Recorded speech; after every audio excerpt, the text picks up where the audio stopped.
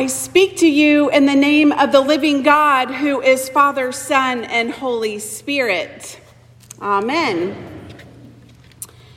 So now that we have the wind of the Holy Spirit from Pentecost in our sails, our task for the months ahead in the season of ordinary time is to journey with Jesus and listen to what he taught his disciples and see what is in these teachings for us as we carry the work that he has given to us.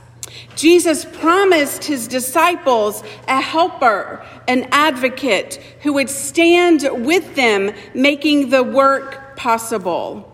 The same helper, the Holy Spirit, hovers over us, still eager to quench the fire of fear and replace it with the powerful energy of love. And so here we are at the beginning of summer. People are traveling and taking vacations, maybe for the first time in several years. I enjoy traveling, and I can't wait to visit my daughter and her husband in Kentucky in August. But traveling also makes me wonder, where in the world do honeybees use the bathroom on a long road trip? Oh, I know, the BP station. It's not terrible. And how do you know that elephants love to travel? Because they always pack their trunk. And speaking of traveling, do you know who invented the first airplane that couldn't take off? The Wrong brothers. Y'all work with me. Come on. And lastly, I wanted to make a joke about time travel, but y'all didn't get it. All right. So in today's gospel lesson, we find ourselves at the beginning of what is called the Lucan travel narrative. Jesus has just set his face towards Jerusalem, and we walk with him on the ultimate road trip. His journey to Jerusalem and ultimately to the cross. We would probably call it the epitome of a bad trip. A trip that ended in Jesus' betrayal, his rejection, his torture, and his death. But Jesus' disciples, whether in the first century or in the 21st century, view this Jerusalem road trip as something quite different. The triumph of Christ's mission in the world, the journey that transformed the life paths of the generation since, all who have followed Jesus. The ultimate road trip with Jesus begins today, which is kind of cool to think about, how we're at the beginning of Pentecost season, at the beginning of summer, when lots of people are traveling or journeying from one place to another. Today, we have an awesome boy choir who have traveled to be with us to share their gift of music. And our rector has traveled across the pond or the Atlantic to enjoy some much needed time with his family and friends in Ireland. So when we take a road trip, in order to get to our destination, there's lots of prep work to be done. We can't just hop in the car and go. I mean, I guess we could, but we would not have all of the things that we need. If I were to say, y'all, let's pack up and let's go on a road trip, some of you might say, but first I need to pack my bags. But first, I need to get my house ready because no one likes to come home to a messy house after a road trip. Or if you have pets, but first I have to make sure that my pets are taken care of. For my family, it would be our little pup, Oliver.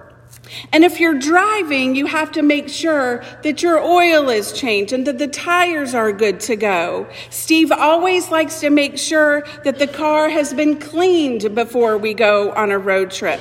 Snacks and drinks and anything you may need for your road trip has to be thought about too. But first, I need to get my medications together. But first, you fill in the blank. There's a gazillion but firsts out there. And today, as Jesus sets his face towards Jerusalem, his destination in mind, his road trip continues. His ministry in Galilee is over, and onward he goes. Onward we go with him. A pivotal moment in the gospel when we must ask ourselves, not only what does it mean to journey with Jesus, but what does it mean to follow Jesus? Do you have a but first excuse today? A but first distraction before you follow Jesus? So let's take a walk with Jesus, along with his disciples and other followers as they were walking along the road. And then one guy speaks up. And y'all know this is my interpretation because we all know Jesus said y'all. And he said, "Hey, Jesus, I'll go with you wherever you go." And Jesus says, "Oh, really? I don't even know where I'm going to lay my head tonight. I'm homeless. I don't have a place to go."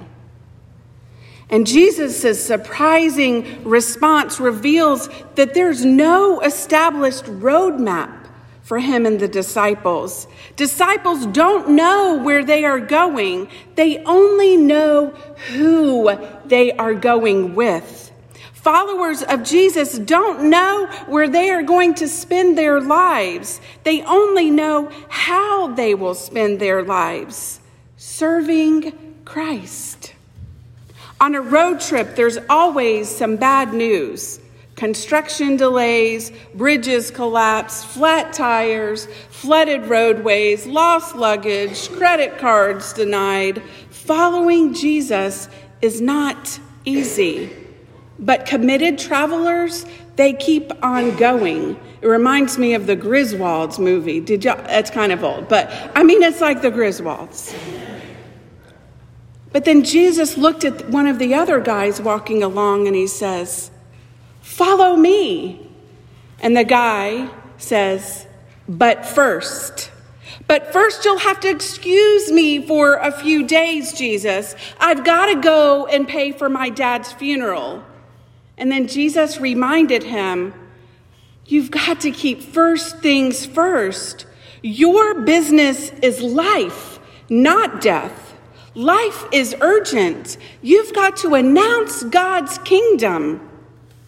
To follow Jesus may require disciples to fly in the face of conventional wisdom and established expectations. The but first statements have to be left out. The road trip to Jerusalem is not a standard stroll or ride on a one-trick pony. It's a rough ride. It can be a roller coaster of a ride. You can really expect highs and lows, gut-wrenching lows. Yet the good news of the kingdom of God, the gospel that Jesus' life brought to completion, ultimately triumphs over that bad news. Death itself no longer has the last word. Death no longer is life's final act. Then the third guy says, "I'm ready to follow you, Jesus. But first, you'll have to excuse me for a few days while I go get things straightened out at home." And of course, Jesus comes back with, "You can't procrastinate. and look backwards. You can't put off God's kingdom till tomorrow. You've got to seize the day. This would-be follower wanted to retrace his steps backwards before daring to start out for Jerusalem with Jesus. You can't not start a journey until you get out the front door.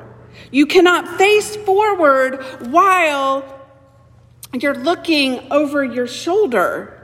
You cannot walk backwards down the stairs and expect to get any higher. It just doesn't work that way. As disciples travel the road to Jerusalem with Jesus, we must face forward, no matter how harsh the view. We've got to just keep going. I read another pastor's take on what being on the ultimate road trip with Jesus looks like. And he has 4 little kind of rules that he says. To be on the road with Jesus isn't a breakneck superhighway to success and superiority, but rather back alley pathways and appalling byways of sacrifice and service, caring for others along the way. There is no roadmap, only the ultimate road pal, a relationship with the one who is the way and the truth and the life. And traveler beware, the road is filled with difficult people. Are you one of them? Are you loving them? And you can't drive forward without a rearview mirror, but the front window faces forward, not backwards. You pay your debt to the past by investing in your future. What you owe the past is to own the future. Today's gospel is not an easy one, and yet it is filled with hope. Although we have difficult reminders that the journey following Jesus will be difficult, we find hope in the one who we are journeying with. We know Jesus is constantly faced with rejection, never truly feeling at home anywhere or any place. He was abandoned, he was tortured, and he was killed. And yet, it was his journey to the cross that changed the world and gives us hope. We have a God who is on the journey with us, who knows exactly what we are going through right now. He has promised to never leave us or never forsake us. He loves us, and he has given us the Holy Spirit to guide us along our way. So I have to ask, have you decided to follow Jesus? No turning back. No turning back. Amen.